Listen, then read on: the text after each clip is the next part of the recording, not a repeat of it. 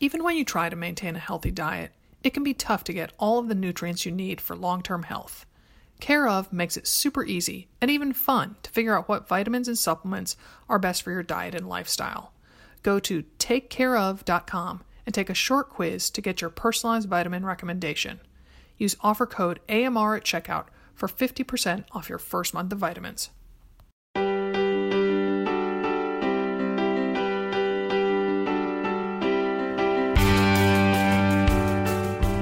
Welcome to another Mother Runner. This is Sarah in Portland. And this is Dimity in Denver on a lovely Wednesday afternoon. Oh, good. I was almost late to the podcast, and you want to know why, Dimity? Of course I want to know why. Well, so now it takes a little longer to get out of our house because we have created a monster, and that monster is called Miller the cat. Oh, no. So he was going to be an indoor cat, and but then we were like, oh, let's just let him out on the back deck just for, a little bit while one of us is out there. And so that's definitely the rule that an adult has to be out there. Like the kids just can't take the cat out there. And our backyard is all fenced in. And it's, as you know, it's not very big. It's a city urban backyard. But Miller just thinks it's, a jungle. You think like the Garden of Eden out there. It is to him. I mean, he's been living on tile floors in the bathroom. Right. So anyway, and Miller is typically a pretty lazy cat, even though he's still a kitten. He's, 9 months old, I guess. And so anyway, so now, no matter what he's doing, the second he hears the back door, someone going for the back door, he is off just like a shot for the back door. Yeah. He was taking a nap when I got everything ready so I could make like an expeditious exit from our house. And then I get to the van and I'm like, dang, I forgot my computer. So I'm like, oh, I know. So sure enough, he was there. And then, I have to move, get out of my way, Miller, let me out. And oh my gosh. Yesterday he was just pacing back and forth and looking out. And then Jack was out with a friend and then went to come in the back door, and he likes to totally mess with the cat. So he jiggles the back door. I come downstairs. The cat is actually jumping off the ground, trying to open the back door with his front paws. Tell Jack I don't like that. That's not fair. That's no teasing animals. No teasing things that are a lot, a hundredth of your body weight. Yeah. So anyway, I've been on Jack to, there's a part of our yard that he particularly likes. It has all these arborvitae that are a very prickly evergreen type plant. And they grow up along this fence that divides our yard from our neighbor's yard. And so I'm trying to get so Jack will cover every possible exit from that half of the yard and then make it so Miller can go out there and explore by himself. Oh, you're going to give him wings and let him fly. What a nice mother you are. I am, but, I'm so worried. And I ran this morning with Molly, and she is a veterinarian. And so I was seeking her counsel, and I said, but the thought of him walking down the sidewalk, it's just it would be like telling the twins that they can walk to downtown Portland, like that. I just would never do that. It's 2 miles from our house. And she said, oh yeah. And it's not just the cars. I mean, Miller's such a nice, cute cat that someone could steal him. And I was like, steal him. Well, does she approve of that plan though? Of plastering him in? Well, she was the one who definitely told me that indoor cats live longer and are healthier, although they do tend to be heavier. And look at you. You went from I hate animals to a contributing editor for Cat Fancy. They tend to be heavier, but their average lifespan is 0.7 years longer. And actually, I would think it would be closer to 2.1 years longer. But okay. We have a coyote in our neighborhood, and I don't know. When I see a cat, we have a lot of cats in the neighborhood. And when I see a cat just strolling down the sidewalk, I'm like, oh my gosh, look at that. I can't believe it. Blasphemy. What's going on? Look at that hussy of a cat. I have been caught by surprise by how much I love Miller. So the thought of something happening to him. I love that he's uncovered that in you. Yes. Well, and so this is going to sound very Just because I know Miller is like a one and only cat, just like, there's no one else like him. Mm-hmm. But, at some point he will have to go off to cat heaven and eat as much tuna, as his little heart desires. And there's always more cats. You will find another Miller. And I'm not saying anything. I'm just saying, Oh, yeah, but there's an endless supply of great cats who need homes. Yeah, I know, but I really feel like, he is exactly what I wanted. So I feel like we really lucked out. So anyway, yeah. So I just wonder if there's a way to make it so you could just give them like, I'm sure, there's pet shops galore now. I'm sure that there's some way, like you could just give them like almost I want to say a cage, but that's not the right thing. Like a cat habit trail. There are things like that you can do, kind of cat runs, and make almost like go outside, without being outside, right? Yeah, I told Molly about that theory because I was talking to another friend about that, and Molly got kind of a pursed look on her face, and she was just like, "No, those are kind of goofy, to just put the cat like in like a, the cat in the plastic bubble type scenario." It's like putting, when you leave for whatever, and you leave the TV channel on like a fish tank or a bird. Birds flying around or something like that. You're like, oh, am I giving my cat like a little bit? This is kind of pushing it over the edge. Just a little bit. Yeah. But he did. But if you do leave your television on for your animal, we don't judge. We don't judge. We just don't do that in these parts. Yeah, no. So anyway, so Dimity, I hear you got a race coming up this weekend. Well, this is going to air though after the race. Oh, right? I know it will. But yeah, I know. But there's we're all time warpy here at Another Mother Runner. But yes, my Ironman is now. I leave for Spokane. Is it Spokane or Spokane? Spokane. Mm-hmm. Yeah. Spokane, Washington, tomorrow. Mm-hmm. And and that'll be Thursday. And then I have Friday to check in. Mm-hmm. You have to check in by 4:00 on Friday. They require that. And then Saturday, I go check in Lyle and like 17 bags. I swear to God. I have to be so organized for this race. There's a bike bag, so that has all my biking stuff. Mm-hmm. That so when I come out of the water, they strip me out of my wetsuit, favorite part of the race, and then they hand me my bike bag, so that's got everything in it. And they bring me Lyle, so it's like concierge service. Oh, well, never mind that I could go ride the bugger for 112 miles, but it's nice to have that kind of service.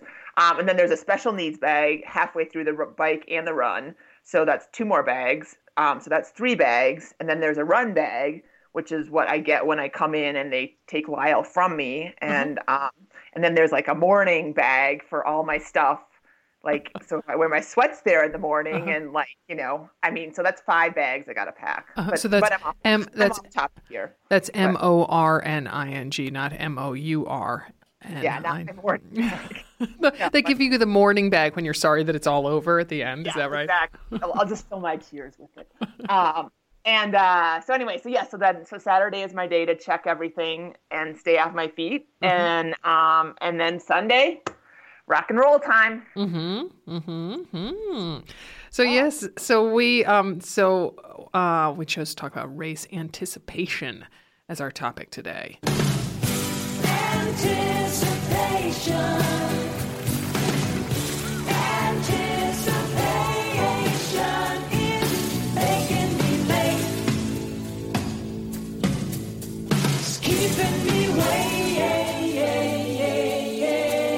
So let's back up a little bit from Saturday and you being off your size 14 feet.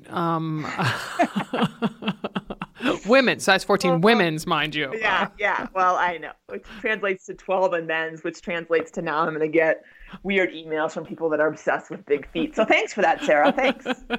As if you don't already get those emails. You know what? That's a podcast for another time.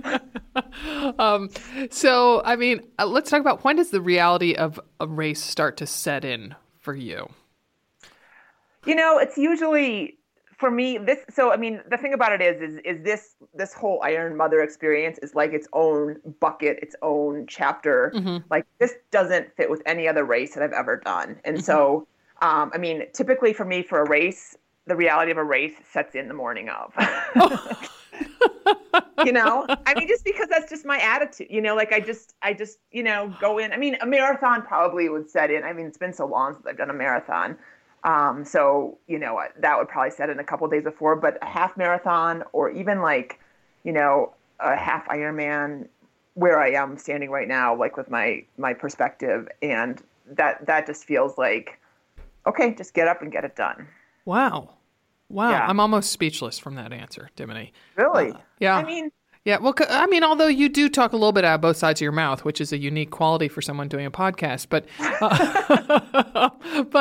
but I mean, you know, because you do obsessively check the weather before. I worry about the weather, but I don't worry about the race. Like, I don't worry about the effort until that morning. I guess that's probably what I should clarify. Oh. I worry about the weather, and obviously if I'm traveling to a spot, I mean, yes, I'm concerning myself with those details and all that, but I don't get that kind of, I'm really nervous, kind of nauseous, yuck feeling until that morning. Oh, like, yeah. I go to bed the night before and be like, oh, you know, like it just doesn't faze me at this point in my running career. Oh, yeah. Oh, I completely agree with that. But I mean, just your mind. So this race aside, the Ironman aside, your mind doesn't start to kind of swirl and think about some of the possibilities and that sort of thing. I mean, I may be contradicting what I said in a previous podcast, which is entirely possible. But it really, you know, like, I mean, I'm thinking back to some half marathons like Nashville and Ogden and the Denver one. And, you know, I don't remember, you know, I mean, it's the weather and it's my outfit and probably what I'm eating, you know, the night or two before. But I don't know. Well, tell me about what you do, because then maybe that'll maybe jog help some me. thoughts. Yeah.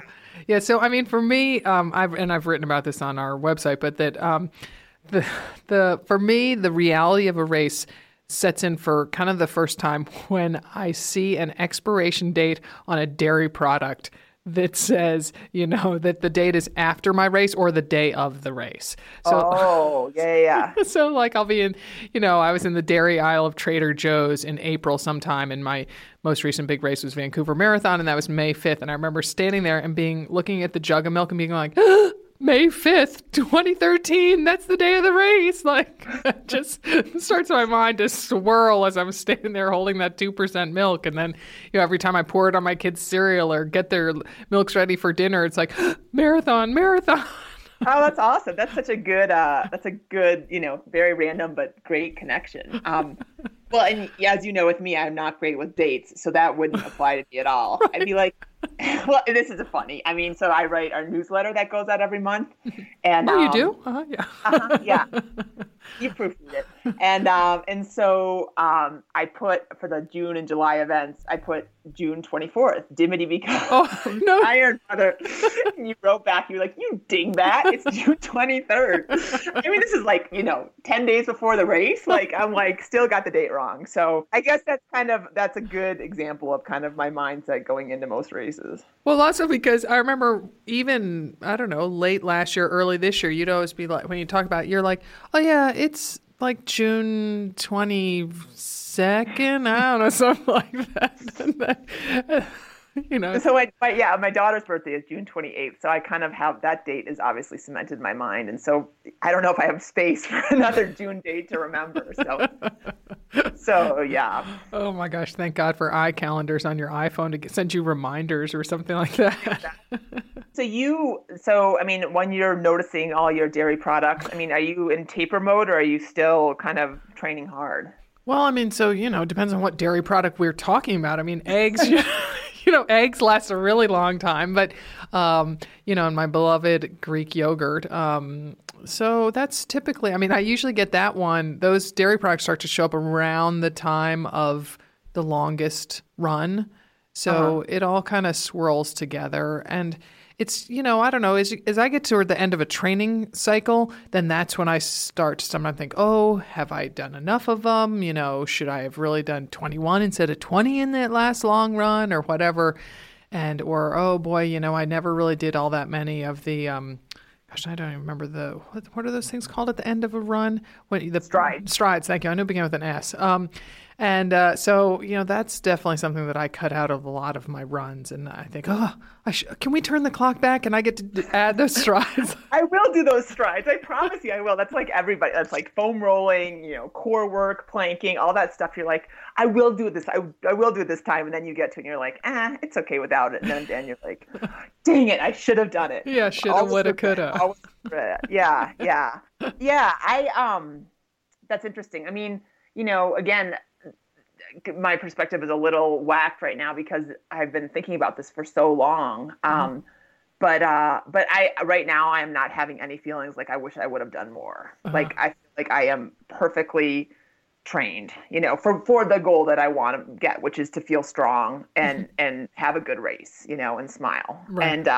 And if I wanted to qualify for Kona, then obviously, I have not done enough work for that. And I don't want to qualify for Kona because that'll be way too hard. And then it means I have to go do it again. Right. So yeah, again, like my perspective, because for most of my races for the past 6 years, they have been mostly just kind of fun, pushing myself for some. One race that I remember well is the quadrathlon that I did up that Mount Taylor quadrathlon that I feel like I've talked about here before, but it's a winter thing, 4 sports. You bike, you run, you cross country ski, and then you snowshoe to the top of Mount Taylor in New Mexico, and then you come down. Mm-hmm. And I definitely was not well trained for that. And that and I knew that going in. So I just decided I was going to make it an adventure, and I did, and it was fine, because so I don't know. Yeah. So let's talk taper though. So you mentioned over the weekend when we talked that you were feeling kind of achy and tired, and you were like, yeah, the race is a week away. But then it seemed like on Monday you had newfound energy because you were on Twitter at like what was typically past your Iron Mother bedtime. 9:15. I know. Like, I got to go to bed right now. Got to take some Calms Forte to bring myself down so I can go to bed. Right. I feel this week I feel good. Last week, so I basically started my taper more or less like I've had probably about a 10-day taper, and in those first 6 days or so, it's odd because you've got all this time on your hands because you're not really training hard, right? And you don't have your little endorphin rush, and you feel like you should feel like a rock star because you're not doing anything. But the reality is like, to use like a cookie analogy, like your cookies aren't baked yet, like they're still, if you took them out, like, how I kind of like them like to be soft and kind of gooey, a little doughy. Like if I took them off, they would still be dough balls, during that first week of the taper, right? The egg would still, yes, the egg would still have the danger of salmonella, right? Exactly. Even if it hadn't passed the expiration. Yes. And then this week I do feel better. But I am achy. I won't lie to you. I'm achy. I'm a little cranky, as my family can testify. And I think that's nerves as much as it is like just, not getting an endorphin rush. Mm-hmm. But, the thing that's hard for me is like, I have gone out and done little workouts. The thing with a taper, what you should do, you don't just get to sit down and not do anything. You want to kind of keep up some intensity, but really cut back on the volume. So like when I go out, like on Sunday, I went out for a 20-mile ride and had like about 5 pickups in there to kind of, get my legs moving. Mm-hmm. And then I had a 4-mile run, and I was supposed to do just some work, just thinking about my turnover and quick steps kind of for a couple of those for probably about 4 minutes of the whole thing. So, it's not like I'm lazing around because, that's what I normally do. But it's not like crazy amount of work. And it's like, I'm achy. I'm like, whoa, if this is what it feels like, Lord help me, because I got a long way to go. And I think one thing that I realized, like even, I was out climbing some hills on my bike this morning, and my legs, they're going to strain no matter what, whether I'm like, ready to ride the Tour de France or I'm going to ride my cruiser to the pool. Like going up a hill on a bike, like your leg muscles strain. And for some reason, I felt like during the taper, like, oh, it should be so easy, I feel like suddenly all this work should just make everything that felt hard before just not hard at all. Yeah, I mean, it's not a magic thing. It's like not suddenly like, oh, I never feel winded and my quads never strain at all. And it's just like, oh no, it still is it's a haul to get up that hill up to the Alameda or whatever. But I think though things really changed a lot in the last few days leading up to a race. That when when your workouts really drop off. And which you'll be, like starting now for you. Well, yeah. I mean, I've got tomorrow. From before the race now, I have about a total of an hour of work. And it's mostly make sure my bike heaters are going, and I'm going to get in the water a couple times just to make sure I don't freeze my booty off and all that. So yeah, I mean, one thing like I always want the taper to kick in before it really does, because I'm always nervous that it won't. Right, right. It's like you're pulling your parachute thing inside the airplane. It's like no, you have to wait until you actually jump out of it. Exactly. And I was thinking about it. It's kind of like birth, your labor pains. Like they're like, I am not in control. I am not in control. And that kind of prepares you for motherhood, like the wide view of motherhood where, and so it's like taper, like I am not in control. I can do what I can do and try and manage it, but my body has to do the work for me. Yeah. And then it kind of prepares you for the race because again, like the race, it's my attitude and my mind that I have 100% control over, and everything else, is going to be just an interesting roller coaster, Yeah. So, and I also feel, in terms of running races, before Train Like a Mother came out, and I'd been on other training plans, I never felt that the taper fully worked. Like I still felt a little fatigued come race day morning, like the parachute did not fully open when I jumped out. You crashed onto the... Since 2011, BarkBox has been committed to making dogs happy. For humans, BarkBox is a delivery of 4 to 6 natural treats and super fun toys curated around a surprise theme each month. For dogs, BarkBox is like the joy of a million belly scratches. BarkBoxes include all-natural treats and innovative toys to match a dog's unique needs, including allergies and heavy chewer preferences. Not a phrase I say every day. Dimity's dog Mason, an energetic Weimaraner, is eagerly awaiting his first BarkBox. Dimity let BarkBox know the breed, size, and even name of her dog, as well as the all-important chewing preferences. And now, on the 15th of each month, a new box will get shipped to Mason. Each monthly box is themed, like Country Fair or Brooklyn Hipster, with new and unique toys to keep dogs engaged, interested, and happy. If your pooch doesn't like something in the box, BarkBox promises to send something they'll love, for free, because BarkBox is all about dog happiness. Choose a plan. 1, 6, or 12-month plans are available. Cancel anytime. Free shipping in the continental U.S. For a free extra month when you subscribe to a 6 or 12-month plan of BarkBox, visit barkbox.com/AMR. That's barkbox.com/AMR. Woof! Thanks to Storyworth for supporting our podcast. Storyworth is a subscription service started by a fellow who wanted families to be able to share their memories and anecdotes with each other. Here's how it works. Purchase a Storyworth subscription for someone you love, and each week, Storyworth sends that loved one an email with a question about his or her life. The person either replies with his or her story via email or records it by phone by calling a Storyworth number.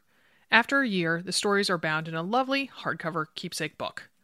My husband Jack and I gifted Storyworth to his dad, and we're especially looking forward to hearing his tales about going to medical school in Dublin, Ireland, which is where Jack was born and spent the first 4 years of his life. Then we'll share the book with Jack's siblings. For $20 off, visit storyworth.com/AMR when you subscribe. That's storyworth.com/AMR. You broke your tibia or something, but you're okay for the most part. Exactly, yeah. So, but with the plan to train like a mother, which Christine Hinton, not us, designed, that the tapers start a week sooner than other plans so that your last long run is 3 weeks out from a race rather than 2 weeks out. And I feel that really works like magic for this marathon, this Masters marathoner. So I don't know. Badass Masters marathon. Oh, right. I forgot that adjective there. Yeah. Yeah. No, I definitely think, and I think that, there's a lot of advice swirling around out there about tapers, and some people are like, make it really short and just head right into the race. And some people are like, oh, stretch it out and really, burn your cookies, so to speak. And so I just think you all kind of have to figure out what works for you. And, that a little bit longer taper feels good. And, and hopefully Well, I'll never know if this works. I'll never have to repeat this again, but I'm feeling like it's going to work, you know? Yeah, yeah. Well, that's good. And I think it's natural to feel a little empty, a little anxious. You know, you got a lot more time on your hands, like you said. So, you got a lot more time to mull these things over. So Exactly. yeah, Exactly. yeah. So then for the day before a race, and again, let's not talk exactly about Ironman since that is such a unique experience, but there's the thinking that there's training plans that have you take a rest day 2 days out, and then you do a shake it out run the day before, or some plans have you do that shake it out run 2 days before and then nothing the day before, other than, go to the race expo and, lay around and watch, HGTV in your hotel room or whatever. But so, I mean, I am all about resting the 2 days out. It fits in really well oftentimes if you're traveling to an away race. But then I love being able to get my yayas out the day before the race. And are you of that mindset too, Dim? That? Yeah. Can I pick neither of the above? You want two rest days beforehand? It's funny because I usually have the path of least resistance, and and so yesterday I was out at this Lifetime Fitness Club in Centennial, leading a run with for the Esprit de Ski, which is a women's race coming up. They have them nationwide, and I was part of the Highlands Active group. And anyway, so long setup to get to the story, which is someone said, how do you recommend warming up for a race? And I just laughed. I'm like, I don't. I mean, and then I told her, no, I gave a better answer. But really, like, for me, I would probably like to do 2 to 3 miles on a Friday if the race is a Sunday. Oh. And I would do 2 to 3 miles on a Saturday too, if I had a coach and she told me to. But if I'm just going into a race by myself, I would probably go out on Friday and not on Saturday. Interesting. Yeah. Once again, you're the yin to my yang. So. Exactly. Yeah, exactly. Well, so do you like to drive a course? If you haven't seen it before, will you go out and take a look, or will you leave it up to your brain? Yeah, no, so when Molly and I drove to Vancouver to do the marathon last month, she was the one who said, "Oh, let's drive the course." And I was like thinking, it makes the marathon seem awfully long to drive it. But, when you get weight loss along the way like we did, it sort of doesn't. That feels really long. Yeah. So, it's not my choice to drive a marathon, but then I did like it that I have been to Vancouver, BC before, but I don't know it very well. And I particularly didn't know some of the parts that the marathon went through. So it did help to be like, oh, okay, there's this climb, from 9 to 10K, and then it goes through residential area, and, there's shade from whatever to whatever. So I could change my tune on that. I can take it or leave it. Like I had, so when I did the Big Sur Marathon in 2009, and I did it with Lindsay Emery, who is another freelance writer, friend of ours. And so it's Big Sur is a point-to-point course, and I remember being just shocked that she and her husband, who was also Ryan, had driven the whole course, and it's all along Highway 1. And I was like, oh, that would not have worked for me. I mean, just a point-to-point would really emphasize what a long course it was. So I guess maybe I like it if there's a couple turns and I can know that sort of thing, but as a general rule, yeah. So anyway, how about you? Are you gonna? I'm the same way. I'm the same way. For me, the less information, the better. I mean, I remember I did the Wildflower Triathlon, the half Ironman, a long, long time ago. And I feel like I've told this story before, and if I have, I'm sorry. But there is a hill that is wicked hard, and it's it's got a name. It's got like a Heartbreak Hill kind of name, but I can't think of what it is right now. Mm-hmm. And I remember starting up it, and I'm like, wow, I've been on this for a while. At this aid station, I'm going to see, I'm going to ask the guy where I am, and I'm like, oh, so how far are we up? And he goes, that's too soon to be asking it. Like, oh, Lordy child. So I would have behooved me to drive that course. But yeah, usually I look at a course profile now, like I have recently, just so I have a sense of where I am. that's not always my MO. Sometimes I just go for it because I'm like, dude, the hill's in front of you. You're going to have to climb it anyway, you know, It is what it is. It is what it is. And, you know, and then you haven't wasted energy worrying about it, which that's a big concern of mine because I can become a little bit of a worry wart. That's so funny that you become concerned about worrying. Hence my point. I'm a little bit of a worry wart. So when I talked to my coach, Bree, I was like, so do you want me to drive the course? Kind of like ask, you know, in a tone that was like, please say no, please say no. Right. And she was like, yeah. And I get that, you know, and the good news is everything is a loop. So it's 2 loops of the bike course, 2 loops of the run course. So I'm just going to go, drive 56 miles and drive 13 miles. So it won't be, won't feel too overwhelming. Oh yeah. And, also to drive 112 miles would take you quite a while. It's a lot. Yeah. Yeah. And you know, and the thing to remember, if you do drive a course, there's 2 things that Bree and I talked about. First of all, I feel like hills always look harder from the car. Oh yeah. It's the perspective. When you're up high. Yes, exactly. Yeah. So that, and then the other thing is that I learned during this century that I did a couple of weeks ago, that's like rolling hills. Actually, I kind of already knew it, but it emphasized it. If you're doing a rolling hills course, and you're on the top of a hill, like you've just climbed one, you've got to go down, and then you see another one in the distance. Like it always looks worse from up above than it does from down below. Oh yeah, there's a road near my parents' house that is just total rolling hills, and every time when I'm at the top of one, you know, I've crested one, I look down, I'm like, oh gosh, that next one is just enormous. And then as I'm climbing, I'm like, oh, this isn't so bad. I must be really, you know, and I of course think, oh, I must be like a better runner than I think I am. And it's like, no, it's because you're not standing, you know, 100 feet above it. Exactly. So that's I always kind of take solace in that when you're doing a rolling hills course, is because you know, especially if it is really relentlessly rolling, you're just like, oh, enough already. But each time, you know, you get a little bit more pumped up because you're like, oh, that wasn't as bad as I thought it was going to be. Yeah, and also I have to say that, you know, I know that we talk about studying elevation maps in do we talk about that in Run Like a Mother or Train Like a Mother? Well, anyway, we talked about it, and I feel I don't know whether they're never accurate or whether they, you know, being out there feels totally different than it actually looks on paper. So it's kind of the converse of what we were just talking about, saying that, you know, in a car, hills look worse. Well, when you're on your feet, they look worse than they do on paper because it's, or, you know, on a computer screen, it's just like, oh, they said rolling hills and it showed like, oh, look, bip, only up 75 feet over, you know, a quarter mile and everything. And it's like, oh, this feels terrible. Yeah, it's really hard to know.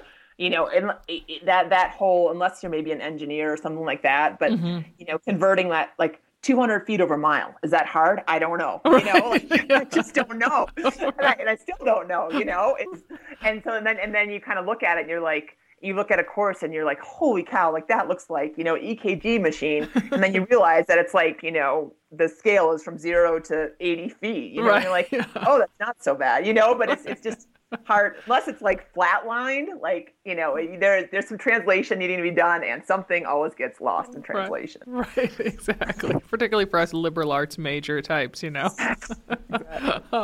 So, and how about regret in the day or days leading up to a race? I less so now, but I don't know. Sometimes even when I got to Vancouver, I was left thinking kind of like, why did I sign up for this again? You know, and that because you put yourself in that situation, and you paid money to do it. It's not just like, you know, you just wandered into a race one day, but it's like you have rearranged your whole life to train for it. You've paid quite a bit of money for the entry fee, the hotel, the travel. You know, like. Yeah. You willingly, you're in 100%. You're all in, as they say. Yeah, and just, I don't know. I oftentimes will be thinking about like, oh, well, if I wasn't doing this marathon this weekend, then we would just be like hanging out, and you know, I'd be finally planting that pot garden, you know, with all the little, you know, annual plants that I've been wanting to do or whatever. Yeah. But then you wouldn't be you. So that's the thing. Like, this is what we do, right? This is what we do, and even with the dread that comes with it, like.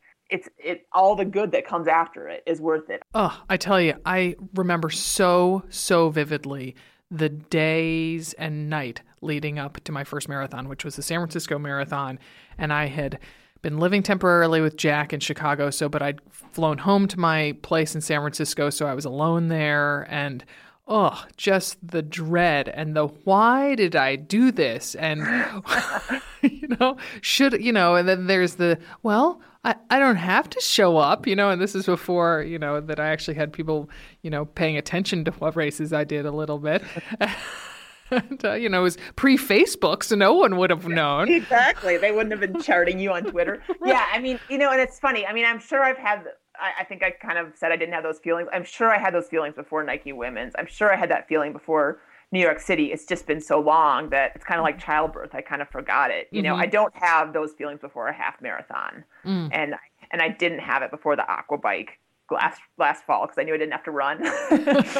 and then this half Ironman I just did, I knew that I was really well trained for it. So it's very possible that I have that. And I am sure once I wheels down in Spokane, I will start to feel just, I will not, I've already told myself, like, I'm only going to spend like an hour at the expo because I just can get so worked up, and I really just got to run my own race and be in my own head. And, they're changing the swim start this year.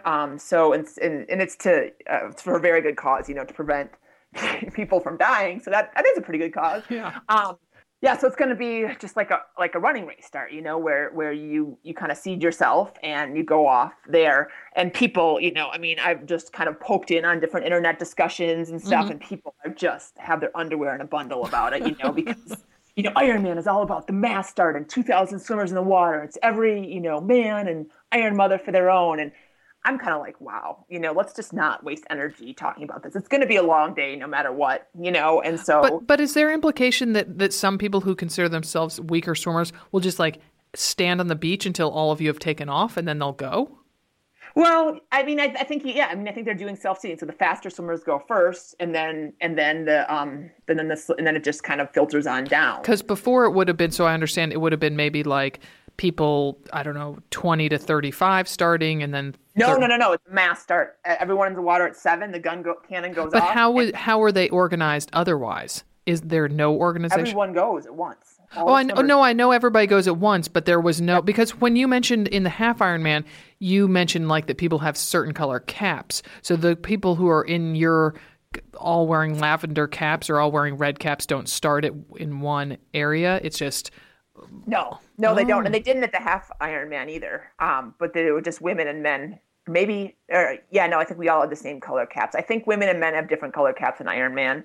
I can confirm that in a couple of days, but no, it's you get in the water and you self-seed in the water, but it's not the same as being like, okay, these people are swimming, from a 1 to a 110, total time. These guys are swimming from a 110 to a 120. They won't have like floating buoys that are like that. I mean, the same way they have corrals that say if you're running faster than a 9-minute mile, start ahead of this banner.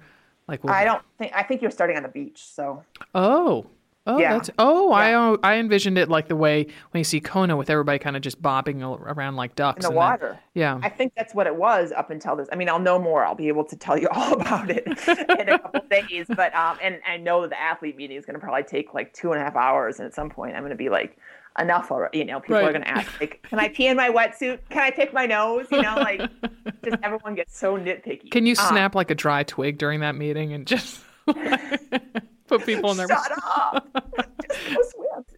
Okay, I'm a little bit of a faster swimmer. So no matter Dimity, no. You are a faster swimmer, like hands down. I'm a faster swimmer, and so I'm going to seed myself appropriately. And people on the internet are all like, triathletes are such liars about their swim time and blah blah. And I'm just like, oh yeah. And so anyway, I'm going to, it's 2 laps of the swim course too. So I'm going to swim 1.2, come out, and at some point, I'm going to get tangled up with people who are, breaststroking, which is fine. If you can get in under the allotted time, that's do what you got to do. But it's just going to be a cluster no matter what. Again, it's a long day, and it's, it's not like everyone has their own little lap lane, so.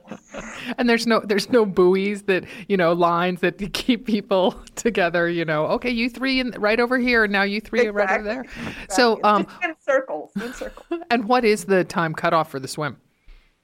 I don't know. So I think it might be I think it's 2:20. I know it's out. I know it's over 2 hours. It's either 2:10 or 2:20. Okay. So, that was very interesting. It was an interesting side note. But let's one final topic we talk about race anticipation, the biggie, which is sleep the night before. Oh, yeah. Because I mean, in with my memories of that San Francisco marathon, we're just laying on my double bed, just tossing, turning, tossing again, turning some more, and just I think I probably slept for, it felt like 20 minutes, maybe it was 2 hours, and just Isn't that the worst, where you're like, you wake up and you're like, I have not slept at all. Oh yeah.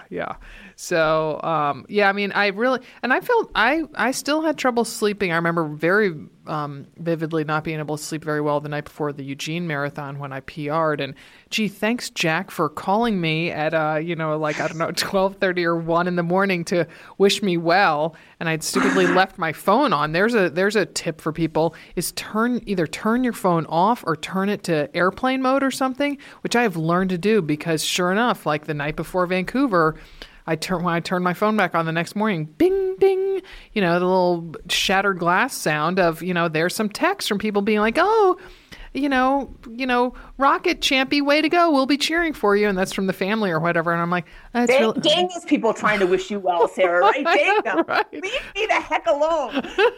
But I mean, really, Jack needed to send that, at 12:30 after watching, I don't know, the Lakers play the Bulls or something. I mean, come on.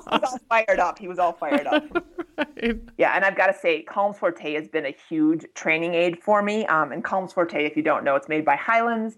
It's a homeopathic sleep aid. I kind of call it like, the granola version of Tylenol PM is how I think of it, because, it doesn't have medicine. It just helps you sleep.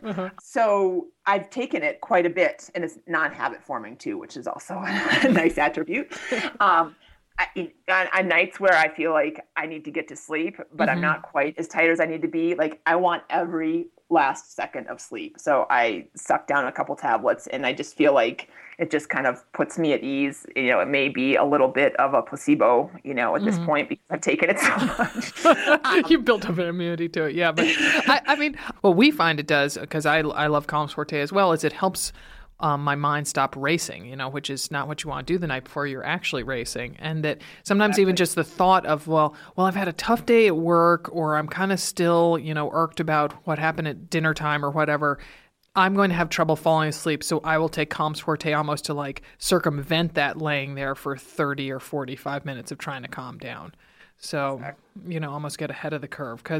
But I still sometimes, for me, going to sleep before I discovered Calms Forte I was finally able, when I did those 3 half marathons in quick succession in the spring of 2011, which brought on my plantar fasciitis, but that's a whole nother episode. That doing... What size are your feet, Sarah? 10 and a half women's. Sometimes an 11.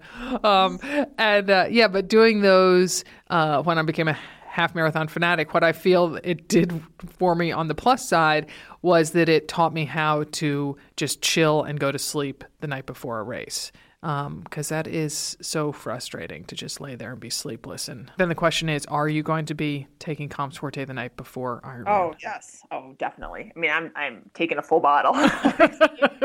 Thursday night, Friday night, Saturday night, and then, I've got to wake up at like 3:30 and stuff my face, or 4 a.m. So it will definitely be a big tool, and I will be, in my pajamas in bed at 7:00 on Saturday night. Okay, so I'll make sure to text you then at like 2 or 3 a.m.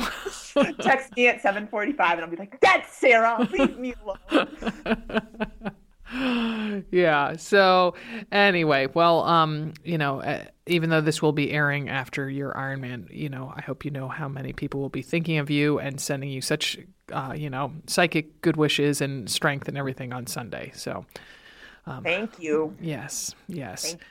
So, and to find out all about Dimity's adventures and our sleep patterns and all those things. Those really interesting things. Right, those oversharing things. We overshare on Facebook at Run Like a Mother the Book, on our website, anothermotherrunner.com, on Twitter, @themotherrunner. And our books are Run Like a Mother and Train Like a Mother. We'd love if you'd purchase those on Amazon.com. Whether you have good anticipation or jittery nerves beforehand, we wish you many happy miles.